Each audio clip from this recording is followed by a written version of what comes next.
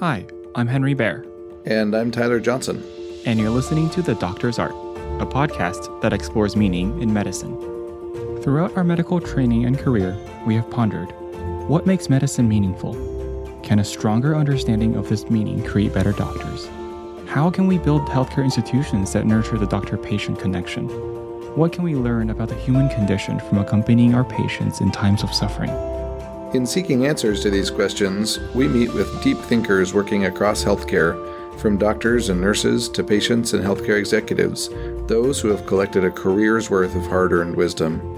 Probing the moral heart that beats at the core of medicine, we will hear stories that are by turns heartbreaking, amusing, inspiring, challenging, and enlightening. We welcome anyone curious about why doctors do what they do.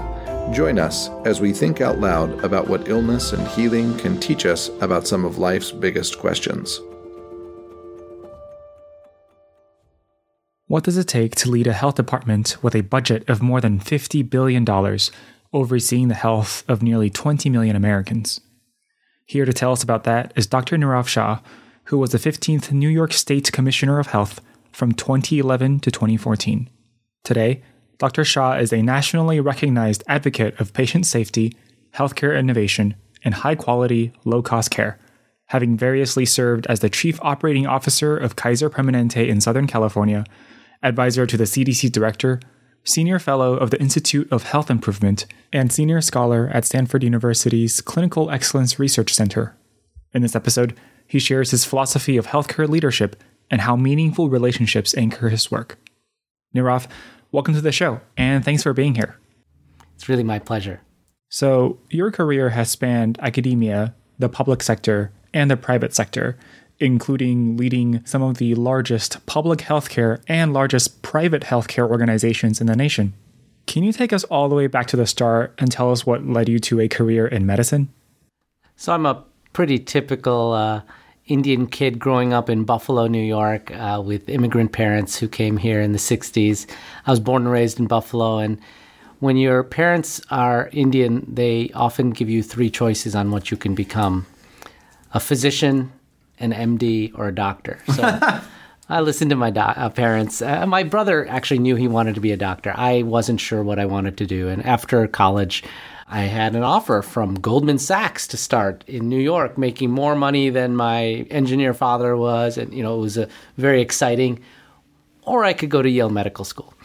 And ultimately, Yale won out because I could always go back and do that other stuff. But being a doctor was a gift and an opportunity of a lifetime. And I'm so glad that my parents gave me those three choices.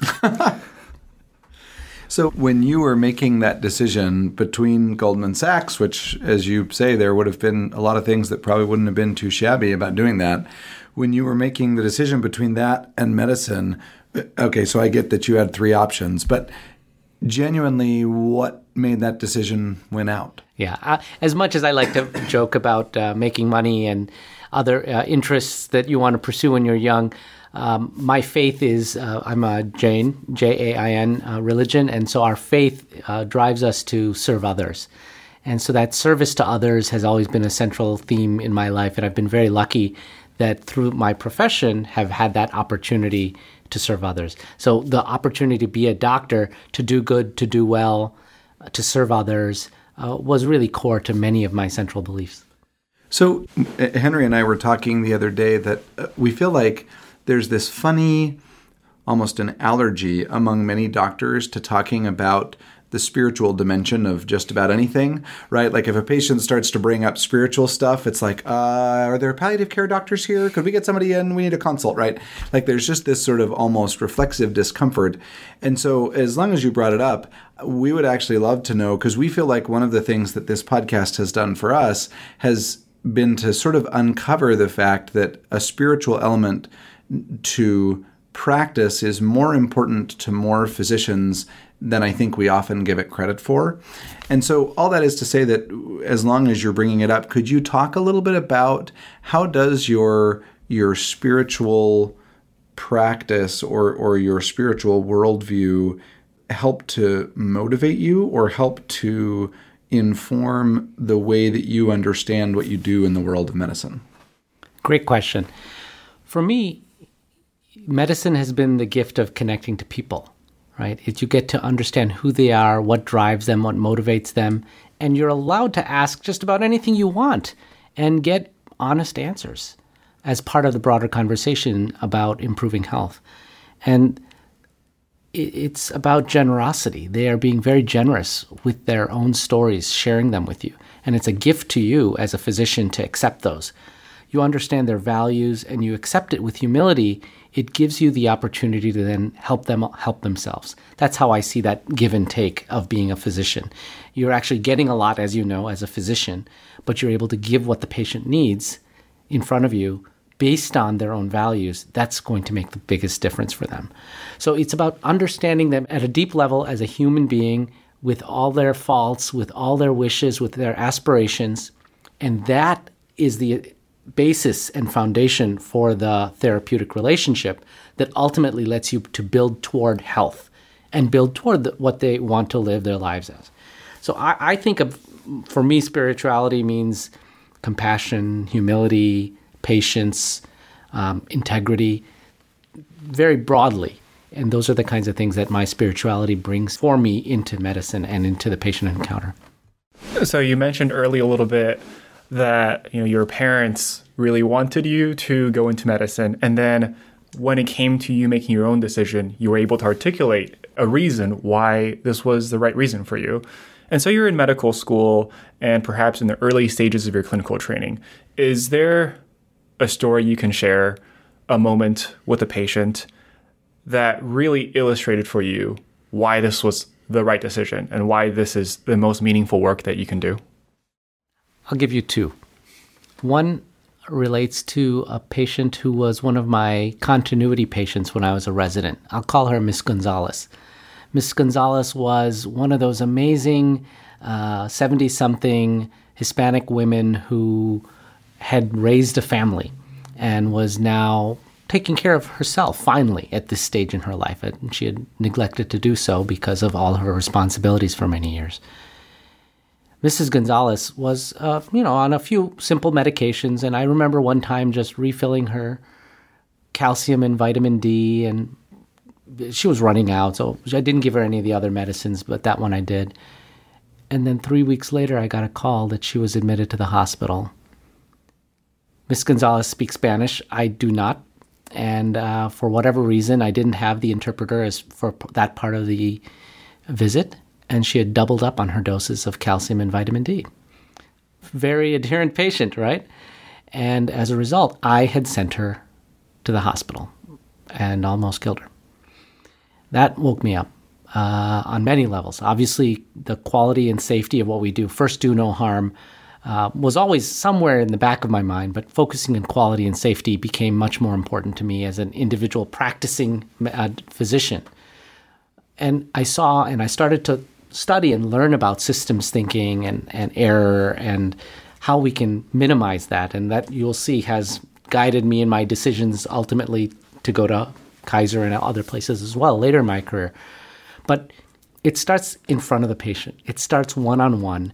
And the little decisions you make, well, let's make it convenient for her and refill these scripts, can make big problems down the line.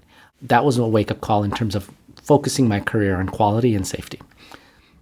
The other story I'll share with you relates to a boy by the name of Rory Staunton. And his story has been written up many times in the New York Times and elsewhere.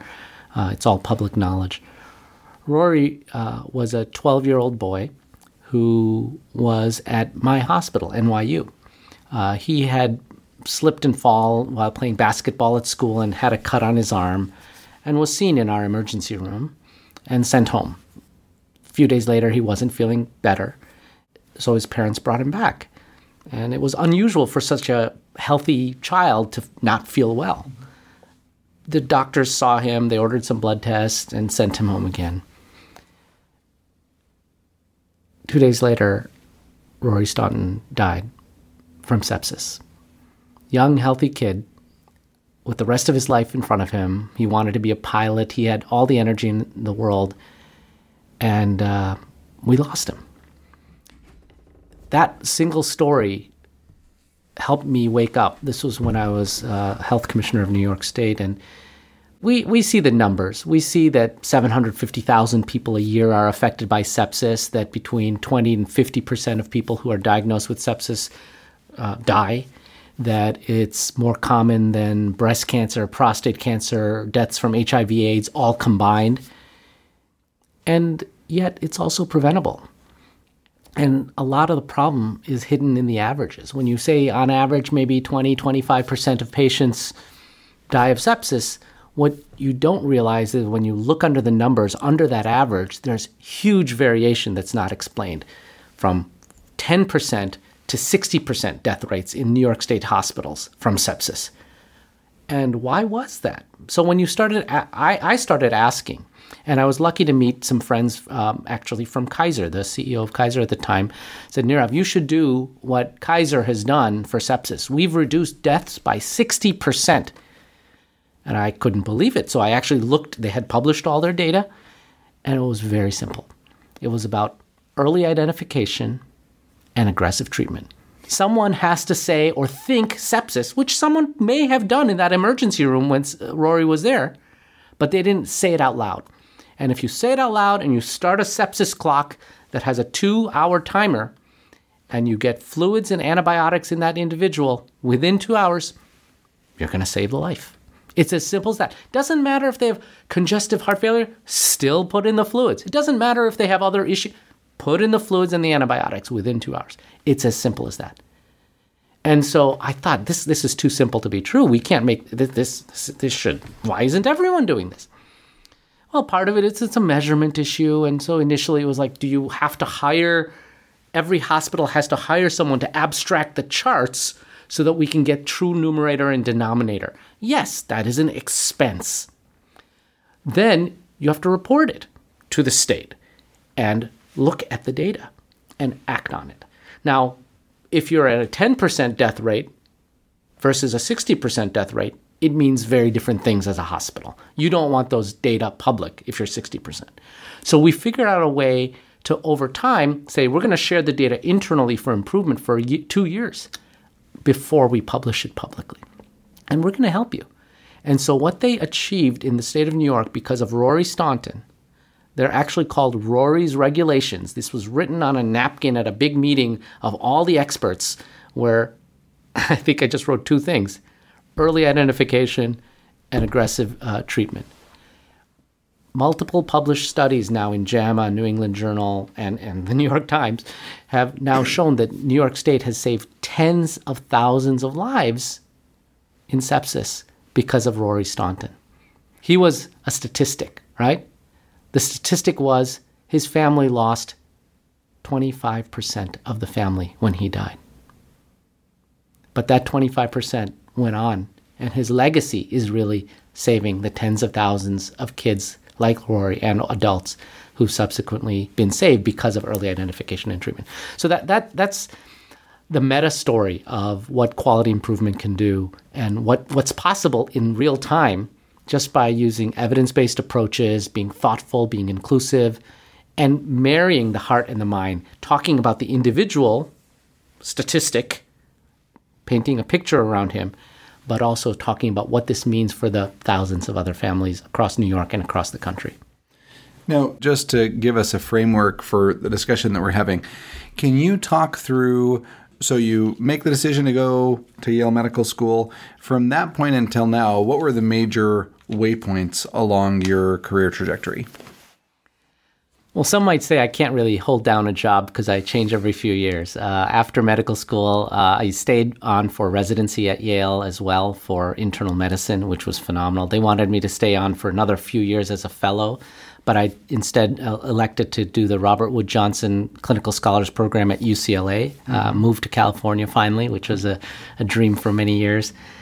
My wife and I got married, and unfortunately, she got a job at American Express in New York City. So after my fellowship, we moved to New York City, and I joined the faculty of NYU. That's where I spent many years, almost 8 years, as an assistant professor on the tenure track, doing those things, writing the papers and grants. It's a game, and if you know how to play the game, you rise up through the ranks. But I was getting bored of that a little. I mean, as much as the work was important and interesting, I didn't see the impact and outcomes. They say between 17 and 20 years between a paper's published and ultimately practiced in medicine. And so I ignored my friends who said, don't do policy work till you're 50. And I switched and was doing some consulting on the side and met the transition team for, at the time, Attorney General Cuomo when he was just elected. And those folks said, please join us on the transition team to help pick the next health commissioner. 44 people applied for the job. A week into the process, they're like, Nirav, we're going to move your resume over and consider it. And so it was one of those right place, right time things where I was then considered for the role. And I think because, number one, I'm from Buffalo, and the governor needs upstate representation, not just everyone from New York City, even though I lived in Manhattan at the time. Number two, I was at Bellevue Hospital as a doctor, and Bellevue is the flagship of the New York City Health and Hospitals Corporation public hospital system. Number three, I was actually a practicing internist, internal medicine, and they needed someone with a primary care perspective.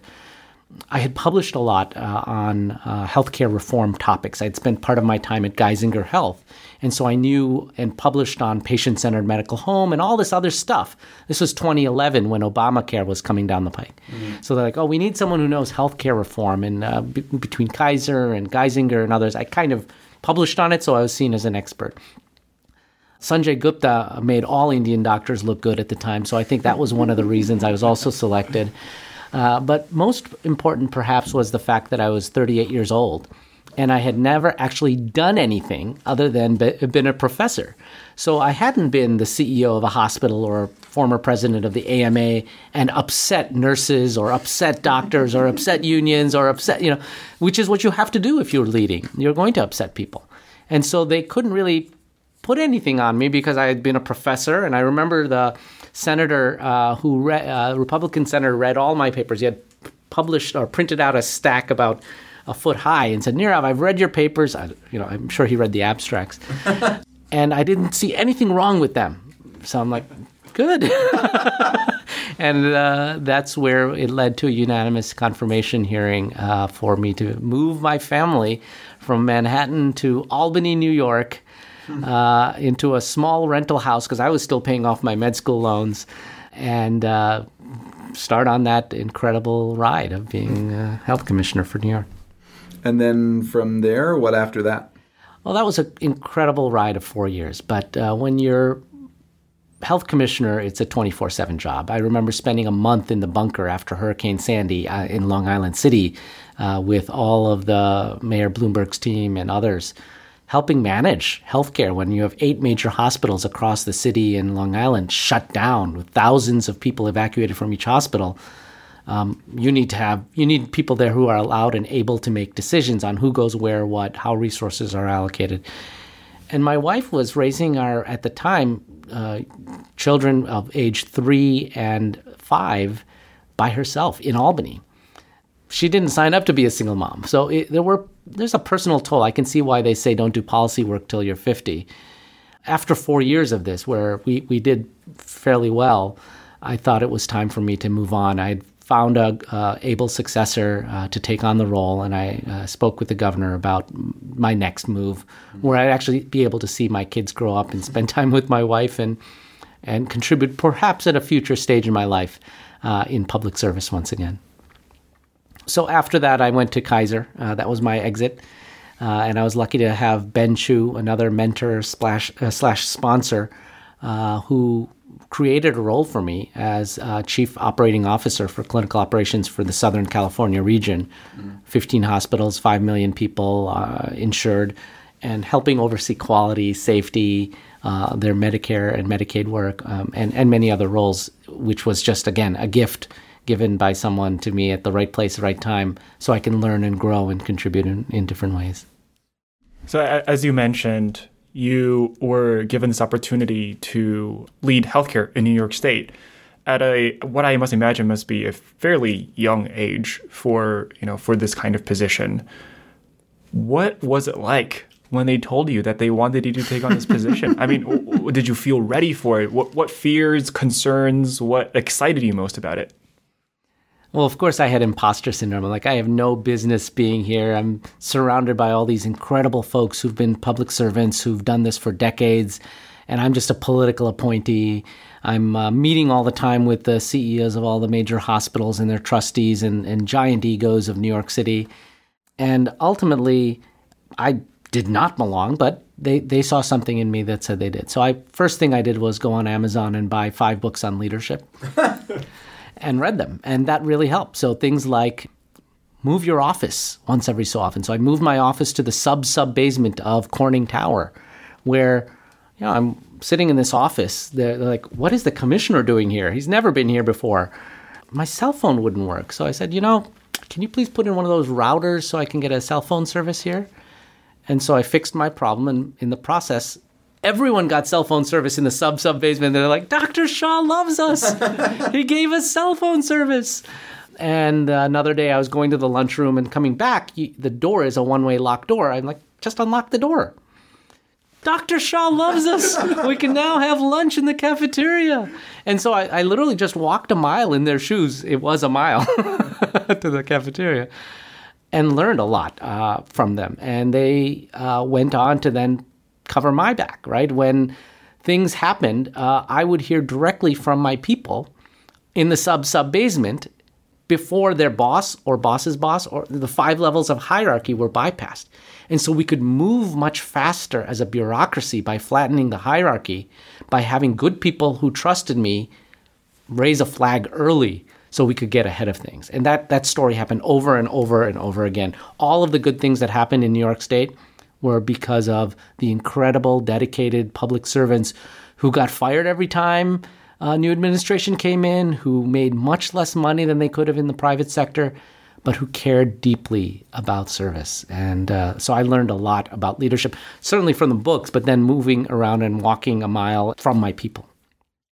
So you mentioned earlier when you were talking about the story of Rory and getting sepsis under control, you mentioned this tension between the fact that you could think on the one hand about his particular story and this one thing that happened to this one person, but then used that as sort of motivation or to put a face on what needed to be these larger systemic reforms. But how, once you get into the kind of public policy and public health work where you're dealing on the statewide level, right, where you're talking about millions of people, how did you approach that in a way that allowed it to still be meaningful and to still retain, sort of the heart of what took you into medicine in the first place, so that it didn't just all become an abstraction, right? Like, how do you keep the people and even the lives that you're saving from just becoming sort of like, imaginary widgets that you're just kind of moving around, but that doesn't really have that kind of moral purchase that I imagine, well, by your own account, is what drew you into medicine in the first place? Over time, I thought that leadership became, for me, all about caring for individual people one at a time and leveraging the opportunities that were in front of me by working one person at a time, which is what gave me energy. I wasn't able to see patients anymore one-on-one, which is immensely energizing, but I could work with one person at a time. I'll give you a quick example or two of that. We knew that in New York State, 49% of people who worked in hospitals got their annual flu shot. That means more than half didn't. And my friend in Rhode Island, the commissioner, tried to mandate flu shots. And SEIU took that into court and blocked that initiative, saying you can't mandate that people get flu shots because, people have concerns about flu shots. And SEIU, a third of the members at the time, were worried about things like flu shots causing autism or other problems. Sure. But I was good friends with the head of SEIU personally.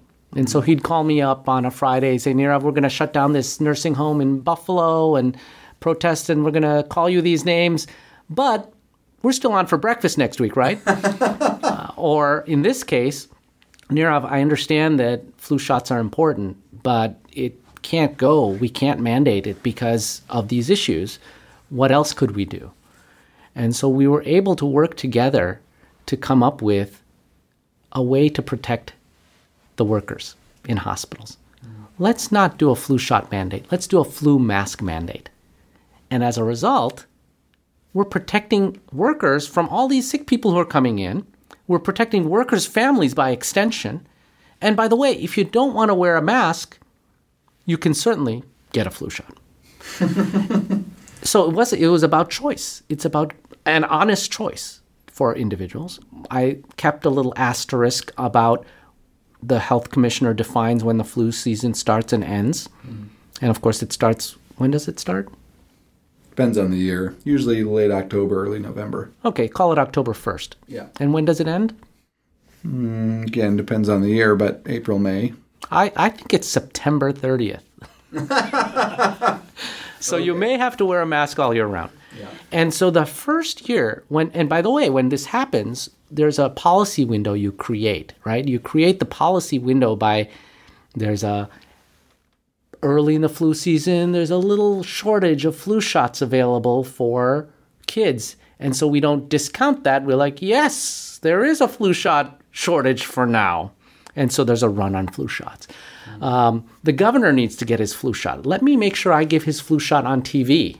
And a lot of people were bidding for me to be able to stab the governor instead of me, but I got the distinction of doing that.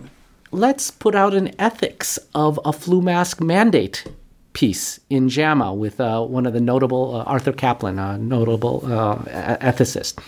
Let's get a press release by all of the different groups in healthcare who want to hide behind regulation of a flu mask mandate and let them support us.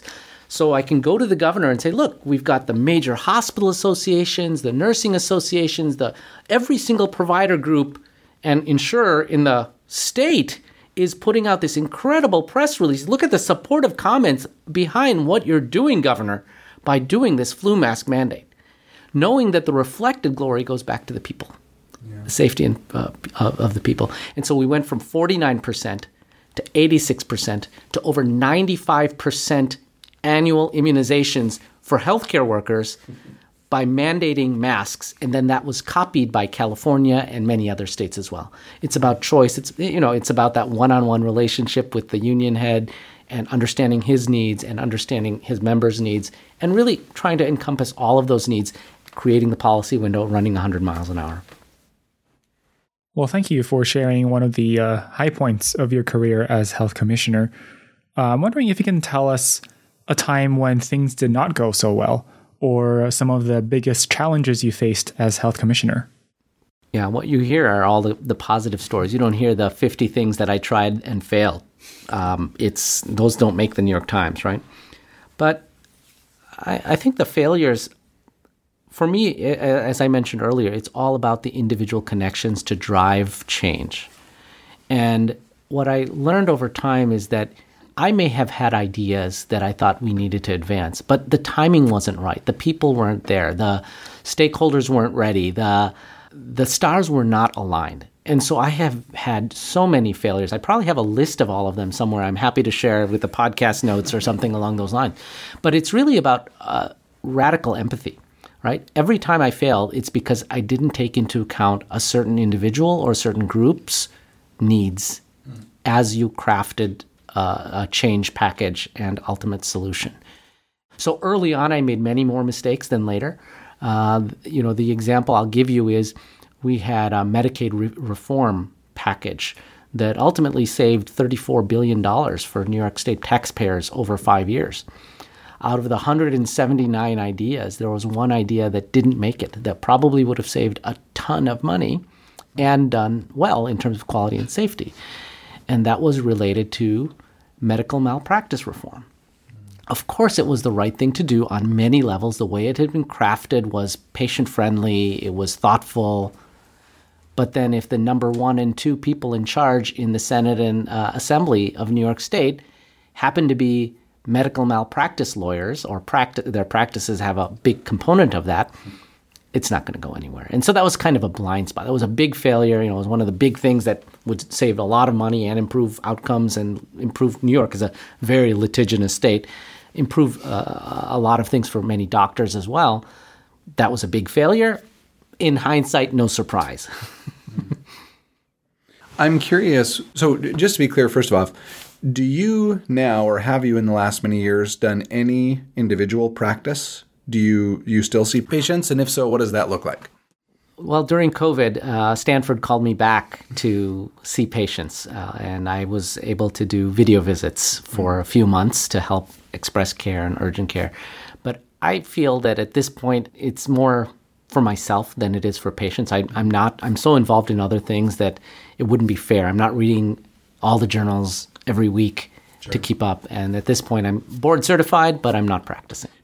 Do you ever feel a draw? Like, do you wish that was something that you could still do? Or do you feel like you've sort of wholly transitioned so that the impact that you've talked about making is made, yes, indirectly, but I guess sort of that's where you feel like you can do the most good?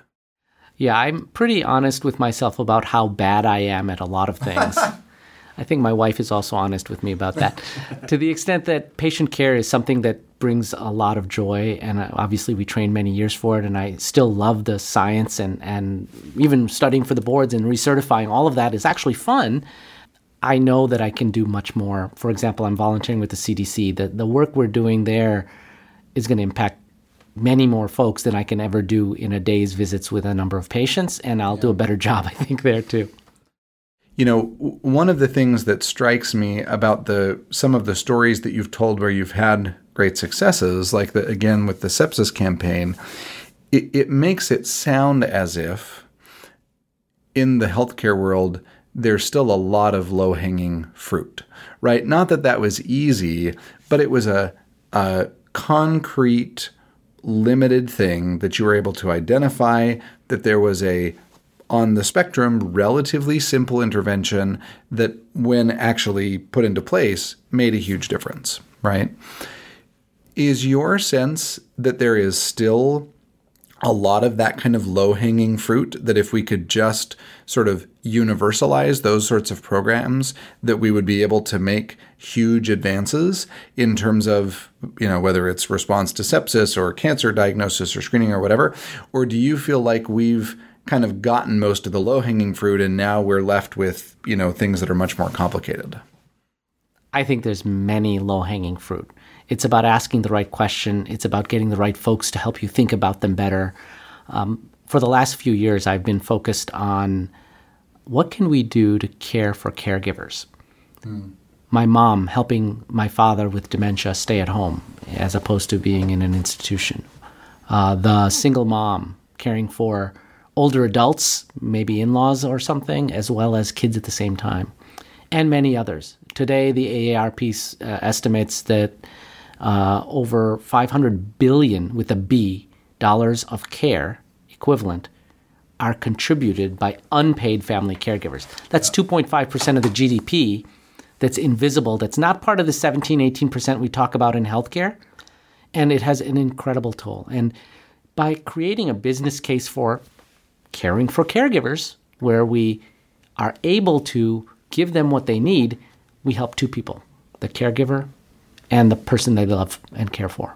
That's an example of something where now the business case is being formulated. Some of our research work at the Clinical Excellence Research Center has used data from the Danish registries, entire country's worth of data on caregiving, to show the true burden of caregivers and what it means in terms of lost wages over a lifetime, medical spend. All of those data we now have for the first time.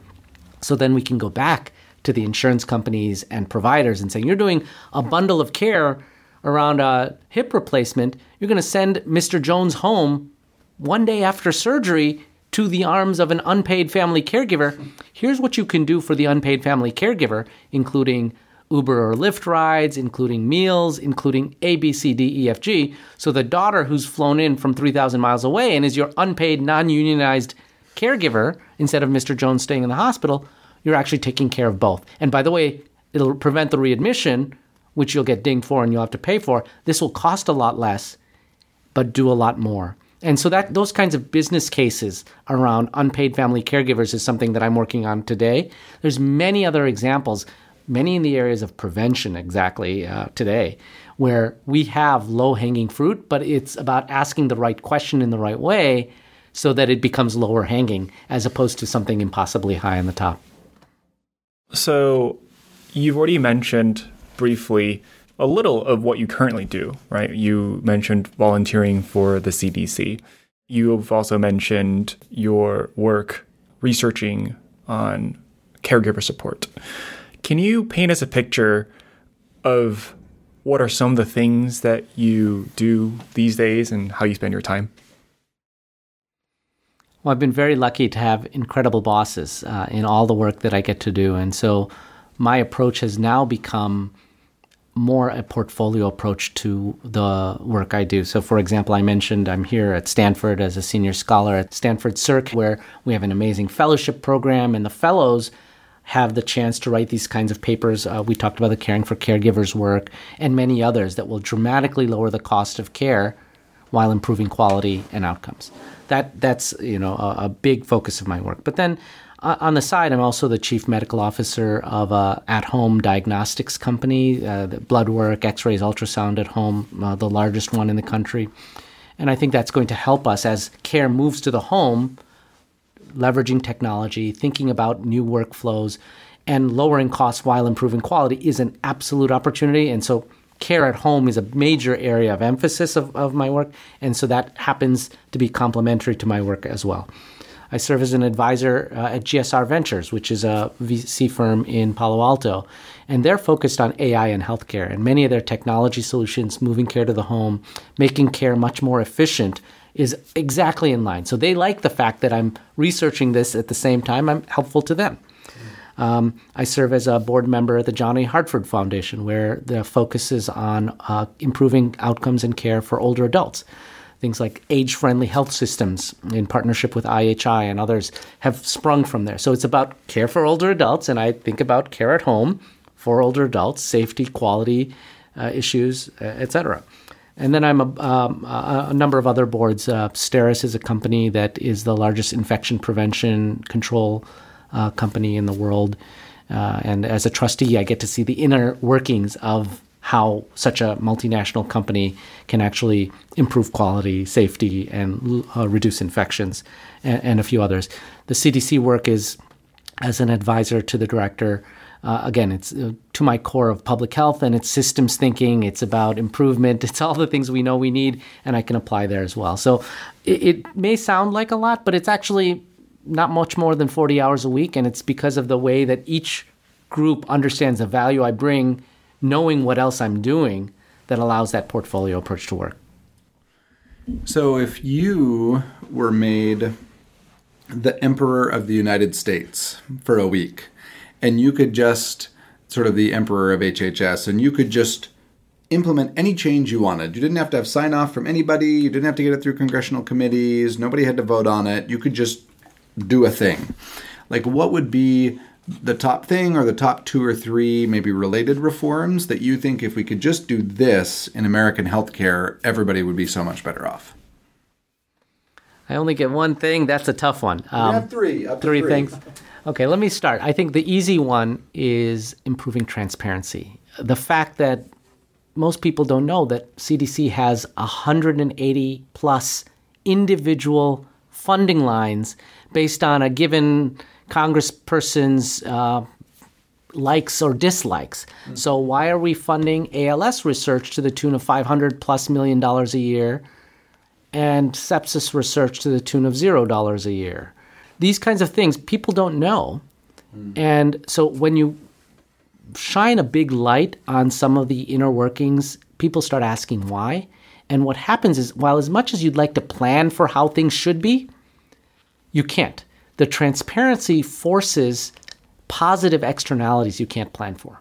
When we published all the data for every cost and charge in New York State for every procedure, I got called into the boardroom saying, why are you publishing this data that shows my hospital, we charge 3 times as much for a C-section as the one across the street with the same quality outcomes? Why are you publishing that? How dare you? And so I said, I'm just publishing the data. You can do something about it. Or it only costs $2 for a colonoscopy, Dr. Shah. Your data are wrong. I'm like, Obviously, they're wrong. That's what they're reporting to us. Those data got fixed overnight. So if you can take the 15 minutes and wear Kevlar after transparency initiatives, a lot of good happens over time, and it's the gift that keeps on giving. People start asking more questions, and ultimately, that's actually what we did. That's how we were able to save money in Medicaid while improving quality and outcomes from 49th out of 50 in quality in the nation in our Medicaid program in New York State. By publishing where every cent went in Medicaid, we went up to 18th in just a few years. And that happened, that improvement in quality happened because as people were saying, do you really need to spend 18 hours of home care on an individual? They're helping with grocery shopping and other things. Are we really spending that much money? And I'm like, that's what the data show. And so people ask, and like, oh, we actually need to change the way the funds flow and not spend it that way, but another way. So transparency is something that it's hard, but it raises all boats over time because it aligns the incentives. It uncovers where all the cockroaches are hiding, and it does well.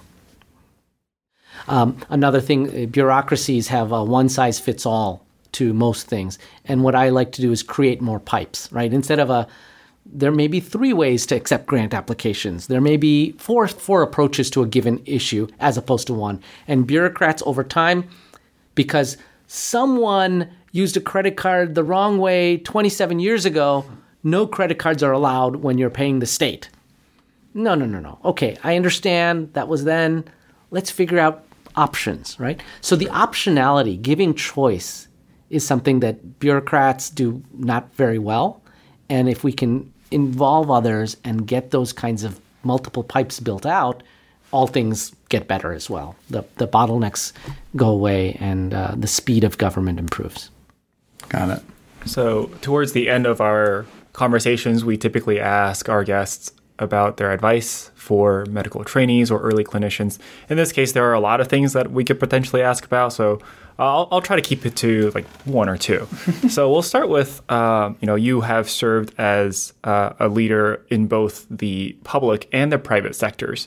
I think that medicine as a career involves a lot of leadership. Sure, not everyone's going to be the health commissioner of a state, but even if you are a hospitalist and you're leading a team, even if you are a family physician and it's just the relationship between you and the patient, guiding them and creating a care plan and helping them adhere to that takes leadership too, right? So I would argue that all medical practitioners, no matter where they are, should be familiar with principles of leadership. In this context, or with all that being said, what advice do you have for early career clinicians and medical trainees on what being a good healthcare leader means? It's actually not that hard. I keep it simple for myself. For me, it's really about working with really great people on important work. Why? Well, certainly you can work with people who are really smart but just not very nice. I tend to avoid those people. I tend to favor the kind and thoughtful and caring people to work with and work for, because what that leads to is they're looking out for you in ways that you can't look out for yourself. They're creating skip-level opportunities. They're pushing you into things that you think you have no business doing, and they're like, no, you're just going to do that. And so when I've succeeded, it's because of phenomenal bosses like Mark Gurevich at NYU, like Ben Chu at Kaiser, like many others through my career who make me a better version of myself, right? Who also help focus the work on great work. Like they will have a different perspective from where they sit. And so you may think that in front of me, I need to work on this problem because I can solve it. I know this. And they'll put a few tweaks or modifications on it to suddenly make it work across the entire hospital or across a multi-hospital system or elsewhere. And they'll make you speak about it at the right speaking engagement. They'll make you publish on it at the same time. And so that combination of working for really great people on really important work, it's actually very satisfying. It's what helps you grow as well. So on many levels, all of us have to be leaders where we are. And this is an easy way to be a leader, is to just work with really great people on really important work. It's really that simple in my mind. I think when, over the course of this conversation, what has really stood out to us is the sheer diversity of the things that you have done. And yet, it makes sense, right? As you tell us what you have done, you are able to connect the dots. And it, even with the recent question I asked about what do you currently do now, you paint this tapestry of a lot of different kinds of things. But then you're able to draw a common thread, a theme through all of those things. So I'm wondering, what advice do you have for medical trainees who are about to embark on their careers and they can see all these different kinds of things they can do? What advice do you have for them about engaging in the most meaningful work for them? It starts with being honest with yourself, right? What are you good at? What are you not good at? And optimizing for you. You can mitigate some of your weaknesses, but you're not going to be the top 10%. On the other hand, double down on your strengths and you will make an impact. So I know, for example, that I get excited by data and I'm interested in quality and safety. And so those things suffuse everything I do somehow. By the way, hindsight's 20/20. What you heard is after the fact, stitching it together. But I stitched it together also because I was actually thinking on paper and saying, I know I want to do these kinds of work and I don't want to do the following kinds of work. That allows you to then actually have a narrative over a course of a life. So I think for trainees, the easy stuff is you're surrounded by incredible, great folks, just even on the wards. Find those great people and spend time with them, learn about them, care about them. Ask them what you should be doing, knowing yourself and knowing what you're good at and sharing that with them. That's the easiest way to get started on leading a meaningful life.